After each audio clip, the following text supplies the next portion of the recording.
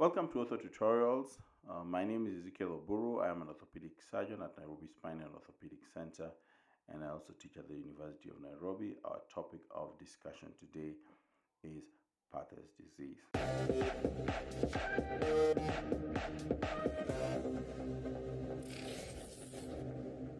Patter's disease refers to an idiopathic painful disorder of childhood characterized by avascular necrosis of the proximal femoral epiphysis.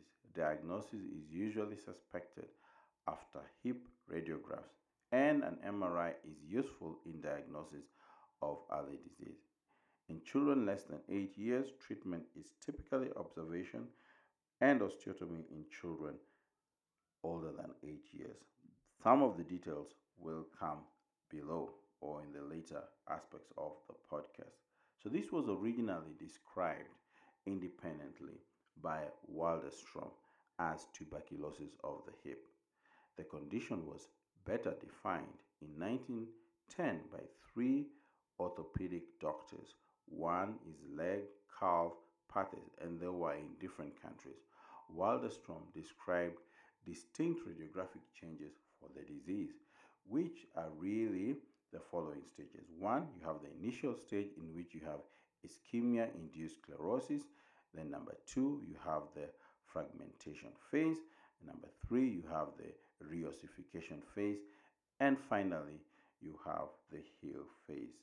The stages last on average 5, 9, and 19 months respectively. What is the epidemiology? Patients are usually between the ages of 4 to 10 years, and boys are affected 4 times as much as girls. It affects about 1 to 10,000 children, with a higher incidence in urban area and has an increased prevalence in people of lower socioeconomic status. It may be bilateral in 12% of the cases, with almost always asymmetrical and asynchronous involvement. So what are the risk factors? The risk factors are positive family history, secondhand smoking, low birth weight, abnormal birth position. Other factors which might promote development and progress of the condition include bleeding disorders and protein S deficiency, repetitive microtrauma, and genetic factors. So what's the pathophysiology? So what is the pathophysiology? The precipitating factor is unknown, but evidence suggests that avascular necrosis of the femoral head is due to mismatch between the rapid growth of the femoral epiphysis and the slower development of adequate blood supply to the area. The pathological process involves stages of ischemia and bone death, revascularization, and repair, with subsequent remodeling where the bony architecture is usually restored. I have described the 4 stages, all 3 stages, together with the healing above.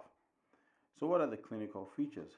The child's presenting complaint is typically hip discomfort, although thigh pain and referred knee pain may also be present. I remember specifically one child who was referred to me by a colleague with unexplained knee pain, but immediately I saw the child walking, I could tell that this child has Patter's disease. Typically, the child has a limp. Symptoms typically fluctuate with increasing activity and improve with rest and anti-steroidal anti-inflammatory drugs. In the early stages, a physical examination indicates a hip flexion contracture that can be shown by the Thomas test, as well as limitations of abduction and internal rotation. As the condition worsens, adduction, contracture of the hip may develop. Frequent characteristics of antalgic gait, which really means a short stance phase of the affected hip, may be seen. Symptoms of impingement and restricted range of motion may arise in deformed hips with more severe involvement. So, how do we diagnose this? Well, X-rays, that is anterior posterior and frog length.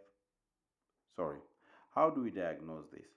X-rays, that is anterior, posterior, and frog leg positions, are done. And this is important because early disease may be shown by just doing a frog leg lateral, and in some conditions that are a differential diagnosis, especially in older children, like slip capital femoral epiphysis, they may be initially seen just by a frog leg lateral X-ray.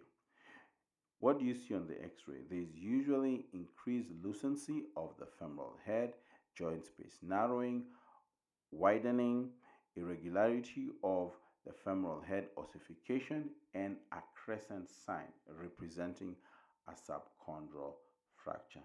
An MRI is indicated if initial imaging is unremarkable, but clinical symptoms or suspicion persist. Now, when we've done the X-ray, how do we evaluate this?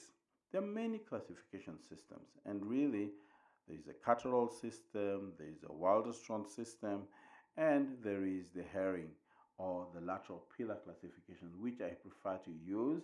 I think this is much easier. And in this, you basically look at the condition of the lateral third of the femoral head during the late fragmentation phase. How do we evaluate the X-ray, or what is our prognosticating system that we can use? And there's one really that was described by Herring, which is based on the condition of the lateral third of the femoral head during the late fragmentation phase, in which you have A, no loss of lateral pillar height, B, lateral pillar with more than 50% loss of height, B, C, a thin pillar, loss of lateral pillar height at 50%, and C, more than 50% collapse of the lateral pillar. So how do you treat this disease? At the conclusion of the disease process, the primary objective of Legg-Calvé-Perthes disease treatment is to achieve a spherical femoral head and a concentric joint. The recommended treatment depends on the patient's age, initial stage, and degree of involvement as based on radiology. Standard treatment approaches are basically two. There is symptomatic and containment therapies. Typical symptomatic treatment consists of activity modifications, protective weight bearing, and physical therapy aimed at preserving hip range of motion, particularly abduction. Typically, such therapy is considered for patients with less severe involvement, patients who are much younger, and patients with a lateral pillar A by the Herring's classification. What about containment treatment? This consists of positioning the anterior lateral section of the femoral epiphysis within the acetabulum to prevent distortion, and can be carried out either surgically or non-surgically. Non-surgically is casting and abduction bracing, which may be used to accomplish non-operative confinement. Surgical treatment can be achieved by either doing a varus derotation osteotomy of the intertrochanteric region or a pelvic osteotomy. A total hip replacement in patients who develop osteoarthritis. What are the complications? Early arthritis of the hip joint is brought by incongruence between the femoral head and acetabulum and shortening of the femoral neck. Thank you very much.